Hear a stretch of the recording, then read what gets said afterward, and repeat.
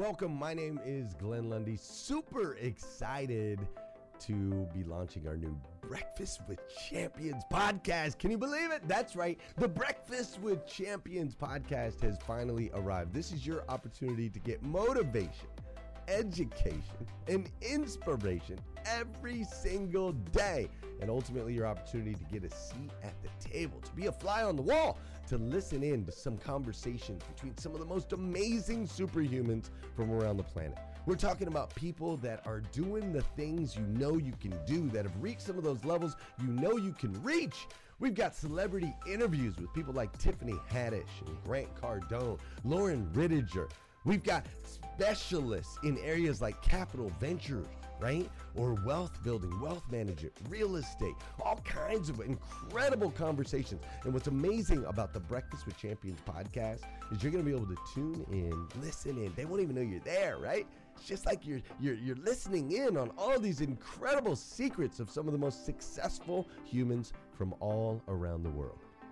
You know, when we launched Breakfast with Champions, we had no idea of the power that it was going to have. We had no idea of the collaborations it would create. We had no idea that we'd be able to connect humans from England and Australia and Saigon and America, of course, all together in one room having powerful conversations that elevate everyone in the experience. Listen, if you like these episodes of Breakfast with Champions, do me a huge favor and let us know. We would greatly appreciate it. We pour into this. You're going to get 5 to 6 hours of content every single day, Monday through Friday, 5 days a week. You can keep coming back. So make sure you subscribe to the podcast. We'd appreciate it. Drop your comments, share your thoughts and your reviews. It would mean the world to us if you would do that. And in exchange, we promise you that we will always create a space, a safe space where you can come. You're not going to get politics here. It's not going to happen. You'll never see any type of division in here. It's actually exactly the opposite. We have a bunch of different people with different belief systems, different upbringing, different backgrounds. We've got people from all different ethnicities all coming together. But the one thing that we share is everyone in this room shares the same heart. And it is a heart to elevate you, to encourage you, to inspire you, and to help you become the absolute best version of yourself that you can possibly be. So if you would, do us a favor, write those reviews, subscribe to the podcast, tell your friends. We're going to be here, and we hope that you will be too. Enjoy Breakfast with Champions. You'll see there in the notes that you can skip forward, you can move back. If you need to pause it for a minute, you'll now have that opportunity to do so. We do record these daily on Clubhouse. We have a Breakfast with Champions club there, or you can follow me, Glenn Lundy, if you'd like to see those rooms. If that's an app that you enjoy, you can always come in and tune in live, or of course, just sit back and enjoy right here on the podcast and anywhere your podcast can be found. It is such an honor and a privilege to be able to spend this time with you. I know that there are a trillion places you could have chose to be, and you chose to be right here with us on Breakfast with Champions, and that means the world to me, and I absolutely stinking love you for it. So with that said, we are excited to launch the new Breakfast with Champions podcast. Thanks so much. But my name is Dr. Janie Lacey, and I'm a licensed psychotherapist, psychologist, and I own and operate a full-service counseling center where our therapists specialize and are experts in their areas of practice. And one of my areas of expertise and experience in my actual practice is focusing on compulsions and addictions, especially around love, relationships, and sex. And, as I'm thinking about, does money make us happier? I often think about the couples and the individuals that I work with. The topic of money is usually at the forefront, especially around financial control and relationships and financial betrayal. So I'm going to challenge some of your thoughts this morning or wherever you are in this world afternoon to really take a walk with me a little bit on the dark side of money as we think about money related to happiness. So I want to give you some food for thought. Will money truly make you happier? And I want to first define some terms that some people may not necessarily be familiar with, working definitions that we use in the world of psychology around money. The first one I want to lay this foundation in this conversation is financial infidelity, right? So basically what that means to you as we consider especially relationships and money and happiness is financial infidelity is that hidden or that exploitive use of money and finances in a relationship, which is very destructive. And most of the time, I'll see it around sexual infidelity. And I'll share a little bit why that is in a bit. But these behaviors are often the result of, and this is where when we're talking about hierarchies of needs and these things that we were just talking about, Iffy, that when we go back to our belief system, sometimes this can come from our unhealthy beliefs and attitudes learned in childhood around money, around power. When I think about some of my clients when it comes to financial infidelity, there's some common behaviors that I'll see that happen. I want to share some of those with you as we think about money and our happiness, especially in terms of relationships. So we'll often see sometimes impulsive financial decisions. And if you're in a relationship or you're married or even previous relationships, think about the differences that you and your partner had around money. And especially if one partner had impulsive financial decisions around money, how did that make you feel? You may have had all the resources, but if their behavior made these impulsive financial decisions, what was the messaging that you felt, especially if it goes back to some of the things that are yet to be dealt with from unhealed wounds in our childhood around money? And sometimes I'll see with some of my clients, I work with a variety of population. I'm with Paul Brunson's his Inmost Therapy, so we work with a lot of celebrities around the world, retired athletes, on these types of things. So sometimes we'll see wealth obsession and we'll see money insecurity, even though someone may have more resources than the average person. Or what about revolving credit card debt, especially in context of couples? It's usually a conversation that comes up in couples therapy. Or what about chronic overspending? Or if one person is under earning, what does that look like in a relationship? Or hiding purchases. Sometimes I'll see that in the couples. They have the financial resources, but one person still feels like they have to hide the purchases or hide the bags, so to speak, when she or he's coming home. And what about secret bank accounts and unresolved relationship conflicts around money and work? Some other behaviors that we'll see, in particularly around financial infidelity, is what we call monetized rage. And I'm going to define that shortly in case we haven't heard that term before. But we'll also see compulsive work, which sometimes, just a side note, that compulsive work or busyness can sometimes, not always, can be an indication as a trauma response. Sometimes I'll see that with some of my female clients. They're always busy, can't necessarily sit still because of anxiety, or if they sit still, they'll feel. Or what about sexual betrayal? Spending on money on affair partners that's not known to your spouse. I'm going to speak a little bit about that more in a minute here, too. And compulsive spending, overspending, shopping, self deprivation, financial deprivation.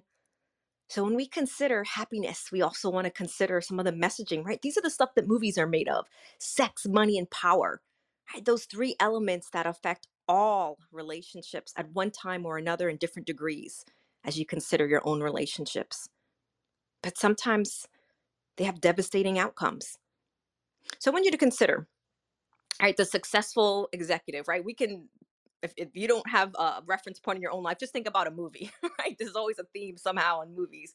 But consider the successful executive who's carrying an ongoing extramarital affair. Or even consider the spouse who travels for business and takes sexual advantage while working out of town, right? These are the topics that are constantly coming up in my area of working with couples. So sexual betrayal often sometimes includes financial betrayal. Makes sense, right? If you're gonna be sexually betraying your spouse, you're usually spending some money, and it's usually family money that your spouse doesn't know about. Because you're sometimes, we'll find that they're paying for their affair partner's rent or they're lavishing them with drinks or gifts. And this is regardless of gender involved, by the way. But betrayal in this sometimes in similar ways creates real and lasting damage to primary relationships and family finances. So a family can have all the money, but as Monica said earlier, if the foundation isn't there, if they're not truly happy within themselves and in the relationship, finances and resources can cover up and can be a distraction. So unfortunately, some of our clients, they get help only after negative consequences of their financial and sexual betrayals. They become so severe that they can no longer be ignored. And that's usually when my wheelhouse, when couples are usually 1 foot out the door, that's when they usually come to see me. Or it's this long-standing conflict, especially around sex or money or entrepreneurship or workaholism, that they're past the expiration date, but they're now trying to seek help. So in 2013, one of my colleagues I'm a faculty member with the International Institute of Trauma and Addiction Professionals. So basically, what that means is I'm part of a team that we teach therapists around the world how to deal, for me specifically, my niche is how to deal with women and sex and love compulsive or addiction issues. But one of my colleagues, her name is Deborah Kaplan at the Institute. And I interviewed her on my show, Let's Talk About It with Janie Lacey. And she discussed her book. It's called The Battle of the Titans, Mastering the Forces of Sex, Love, and Power in Relationships. If you have a moment, I highly suggest you read or listen to the podcast, or you can even watch it on YouTube, especially around this topic. But she published For Love and Money, Exploring Sexual and Financial Betrayal in Relationships. And she described this term, which I want to share with you a little bit, in case you haven't heard it before, but monetized rage. And what that means, and she talks about it in her publication, it's the behaviors that involve financial control and exploitation that's fueled by covert or overt levels of rage and shame. I know that's heavy to really think about, but if we're considering money and happiness, we got to consider it all, or even your own frame of reference when it comes to financial betrayal, or even growing up as a little girl or little boy. How did you see your parents interact with money? Did you see your mom hide her purchases from her dad? Right? It all matters. But when we also consider the Me Too movement, in that movement, right? And if you studied it, I like to study different movements. It had in 2013 in particular is what I'm referring to. It had yet to expose the sexual harassment and financial exploits of the powerful men, for example. So calling out those sexual and financial exploitation of vulnerable women, we consider the Me Too movement, men were exploited too, but at a lesser degree of frequency. If we kind of look at the gender exploitation, it hadn't yet been found, and it hadn't had its rightful voice yet in history. So when we consider the Me Too movement, it shined a light on sexual abuse and eroticized rage, which is basically the patterns of sexual arousal that are fed by elements of revenge, entitlement, and resentment. And every single person who's hearing my voice, by the way, we all have what we call an arousal template. We can have that conversation another time. But when we think about eroticized rage, this arousal pattern is based on shame turned into anger, and it's often involved with what we consider covert or overt levels of abuse and possibly even violence. But when we think about the abuse of women in particular, when it came around this movement, there was often included financial exploitation. And those patterns of abuse were not only sexual, but also financial. So why is that? Why does that matter in this conversation? So in particular, for looking at women coming up through the different generations, I know I watched my mom needing to be completely dependent on my father, who was abusive in many ways. That as a little girl watching that, I would say that I was never going to put myself in a position. So when we think about our belief system, sometimes we're either running from something unconsciously, subconsciously, that's buried inside of us that we need to kind of pull out to understand our motivation and our intention. So at some point, when I look at even my advancements in degrees, it's because I also saw an education in my family, and I saw education as an opportunity to be able to take care of myself if needed, right? Where I saw the women before me financially dependent on, in my family, the men, which created very little choices. So there was a belief system in me that in order to have financial freedom, that I also had to have my own lane, and I had to have my own ways of making money because of what I saw as the download with my mother. So consider that. What did you see in your family of origin, especially around money? Because whether we are aware of it or not, all of those beliefs and downloads matter to how we view money, right?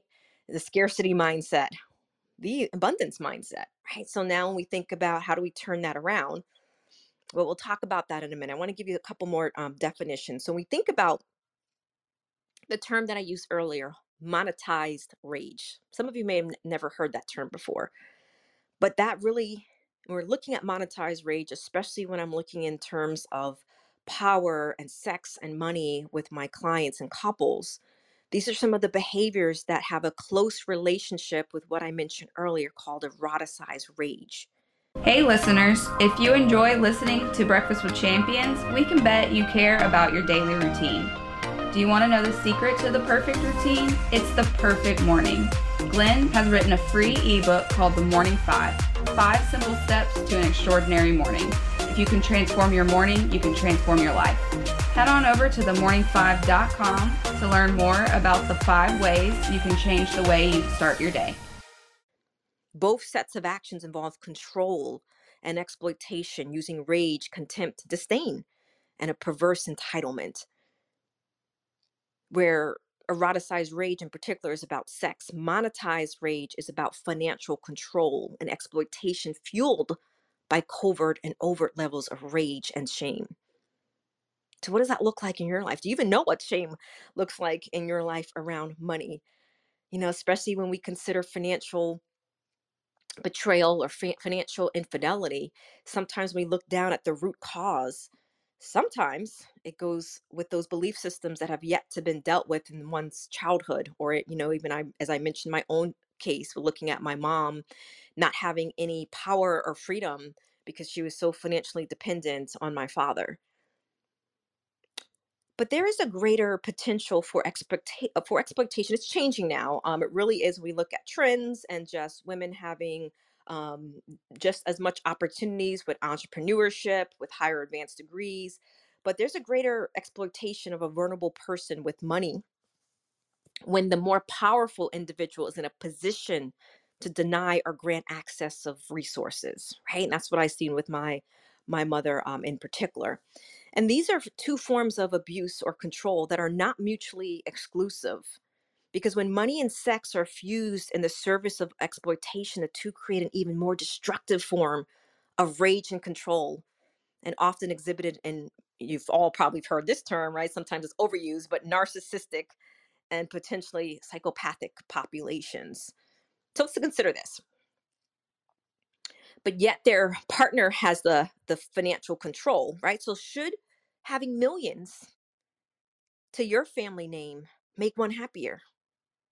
But yet the partner has all the financial control and only allows the partner a monthly allowance. Right? It's a very common case that I see a lot of times with some of my wealthy couples. And many times that's been their family structured setup, but they're not coming to my office by mistake. Right? So it's just something to consider.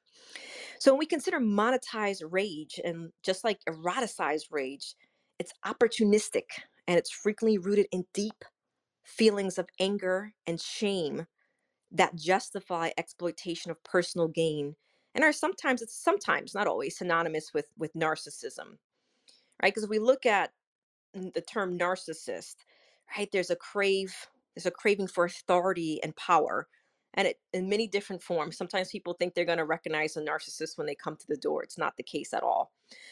But this assumes self-entitlement, grandiose, and a biased views of the self while exploiting relationships for, in this case, either sexual or financial benefit.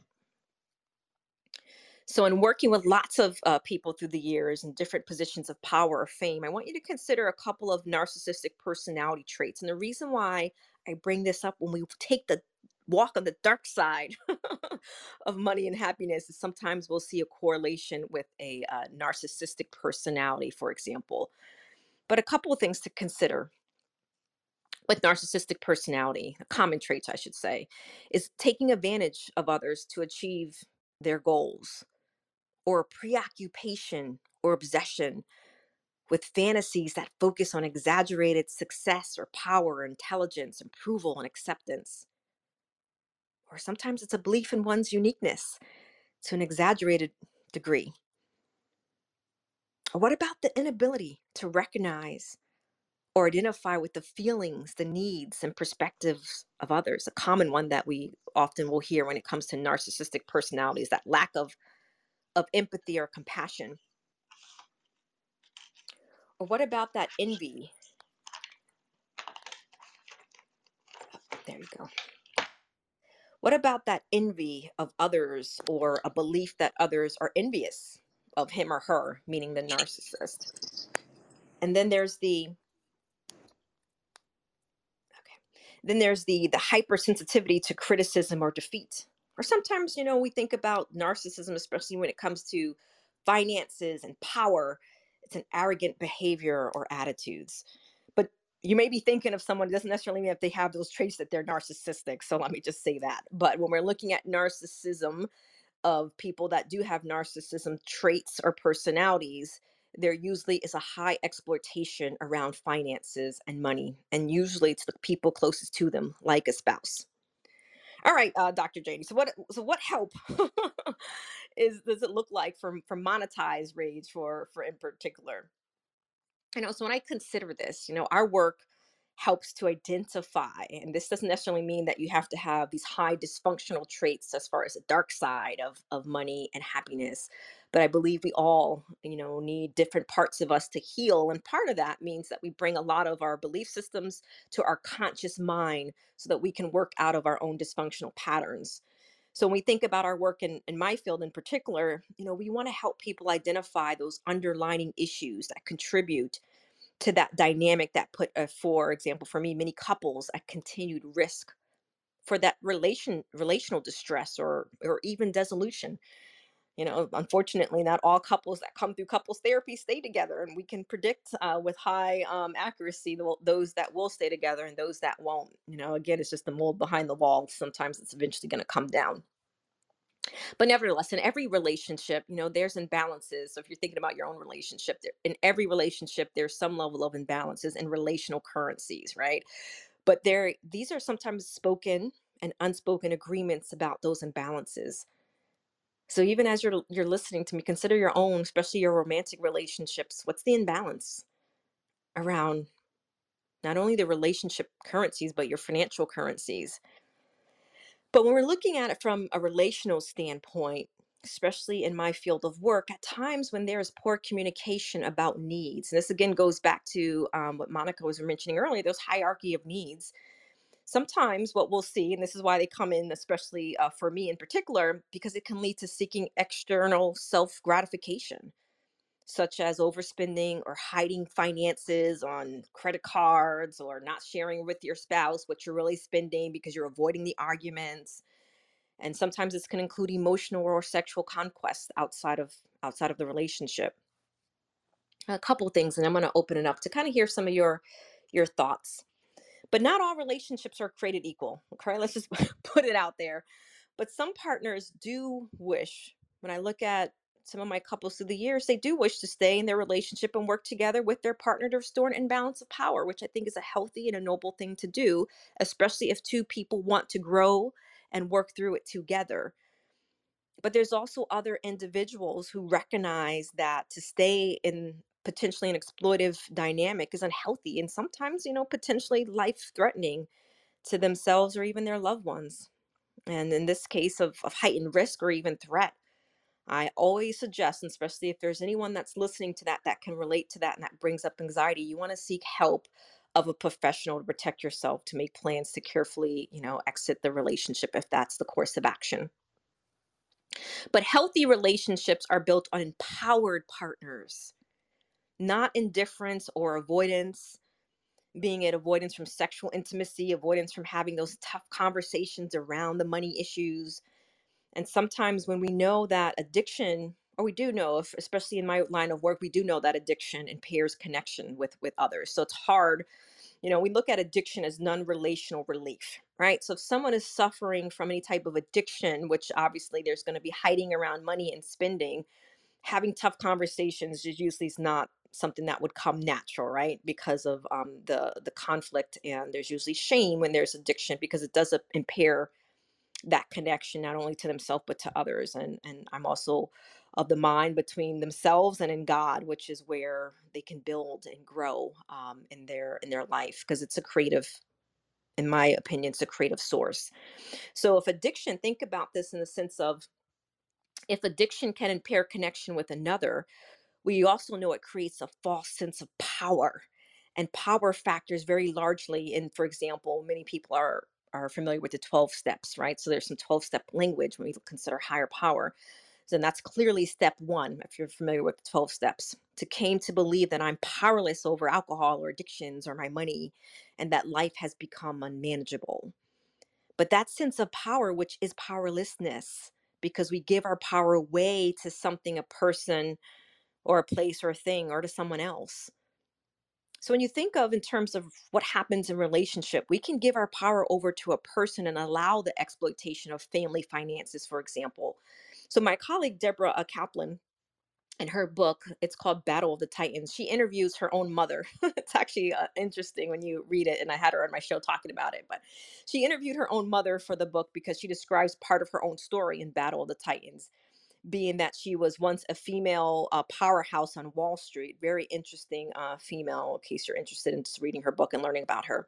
But in her book, her mom said, well, your father, talking to Deb, could not have controlled me with money if I didn't allow him to. And it was interesting, as Deb talked about it, about that being a game changer for her as the daughter, because she never understood in her parents' marriage just how complacent her mother was in what Deb coined her mom's false empowerment. Because she looked at her mom, she was in powerlessness, that she described her mom as being avoidant. She didn't want to get involved with her father dealing with the money and the bills and all those other things. But Deb described that her mom really had no choice. As someone who's in my field now, and is well versed in her own history, she said, given to her father's nature and his natural proclivities, that he would have been controlling anyway. So she believed that she was a part of this. And that's where Deb began to look at how betrayal and secrets occur around money in relationships. Because if you turn a blind eye and not want to know what you don't want to know, are you really part of the problem? So, how might you have the ability to protect, potentially alter how much a controller's exploitation is allowed to happen? Possibly in the darkest or the most impaired relationships, that control happens in plain daylight, in the case of many of my clients. And those very, very, at times, very risky relationships have nothing to do with someone who did not see it coming. Think about that. But there truly are victims in financial control and exploitation when it comes to one of the strongest ways that relationships can be a place of not feeling safe. And I say unsafe because I know it sounds a little dramatic, but but giving up financial control or giving up the desire to want to know something can lead many people into a path of too late, too little, too late when they find out. So as we consider, can money make you happier? I want you to think in terms of power. I want you to think of your own sense of power and power in your relationship. And what does power really mean? Our earliest interactions are characterized by power. Life is about learning to navigate power. Being aware of power is the first step towards reducing control and exploitation for yourself and others. And I'm not talking about necessarily 12 steps. I'm talking about life. We're born and we are powerless when our caregiver is there, right? They're there to help nurture us and develop us into life. Because without a caregiver, we have no ability to thrive. Just like a plant, I like plants. I have plants in my backyard, but if we have a plant, we water it and we feed it, but without nurture, it can't thrive. So we need other people to help reflect back to us, to a certain degree, who we are. So in other words, like, if I fall, and think about yourself as a little girl or a little boy, if I fall and I hurt myself and I don't know what hurt means yet, until someone says, oh Janie, you hurt yourself, and they validate that yes, I have pain. And we need that. Actually, our brain needs that, and that helps what is called mirror neurons, right? So there's mirror neurons in relationship. That's why we're broken in relationships. We heal in relationships, and it helps develop that sense of identity. So I'm going to stop right there because I can probably go on and on. It's one of my favorite topics, especially around exploitation of financial. But I want to hear from some of you. What's your thoughts with some of the things I've shared? What Hey, are your Dr. Jane thoughts? Lacey. Yes. Hey, Hey, Ramon, go ahead. hey, good morning. I just want to uplift you and say this is such an important topic. As one who's been married for 29, 30 years, these are dark, dark, deep things. Some are traumatic and scary, or others of us thank God it's not dramatic and scary, but still necessary. We have issues, if you get what I mean. There's some people, if you're being punched in the face, that's different than if you're just arguing all the time. So my point is, I just want to say it's so useful even to me listening. I'm writing notes like, dang, me and my wife could do better in some of these areas. So thank you for what you're sharing and thank you.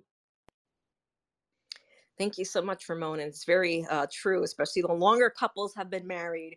There's no doubt, 100% at some point, finances becomes a very sticky point. And it's also very common, to Ramon's point, that usually what we'll see is there's sometimes a spender and there's a saver. And therein lies a difference, right? So someone, if you don't know your partners, and this applies to everyone, if you don't know your partner's history around finances, that's, it doesn't matter how long or how little you've been married, that's something you want to know. How did your family deal with money? What's your belief around money? Because if you think about, if someone has more of a scarcity mindset, there are people I work with that have to me, unlimited resources. I mean, they've created generational wealth, but yet they still cut coupons, so to speak. So when you think about in terms of relationship, that's something you want to have a conversation about. And if someone kind of gets upset or avoids it, then there's something that needs to be dealt with. So I know this is a large stage, but love to get some more shares. So if you're flashing your mic and I don't see you, you can just go ahead and pop in and just say your name and your comment or your question. Dr. Janie, good Yes. morning. Good This morning. is Burns. How are you? I am doing well on this February day. How are you? I am well also. Thank you so much for asking. This is such an incredible topic, and the fact that you were able to name it in such a precise way is absolutely incredible.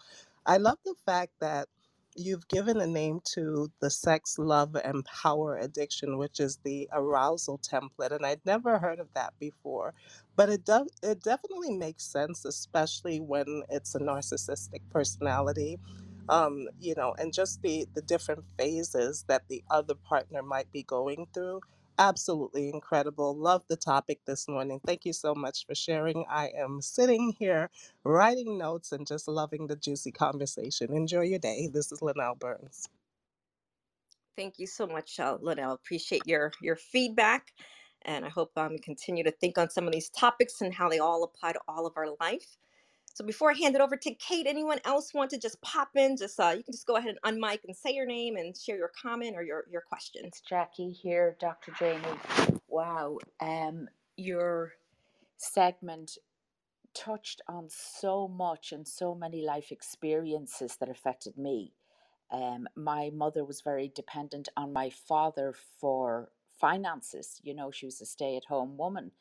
And I swore, having seen that situation, that I would never, ever depend on anybody. So it impacted my life hugely.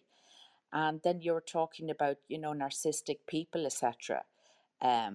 Sadly, the person that I thought was closest to me, which is I call her my TTS, my toxic twin sister, she turned out to not just try to destroy me financially, but so many family members that she targeted, taking it to the extent where she manipulated our dad after he'd had a stroke.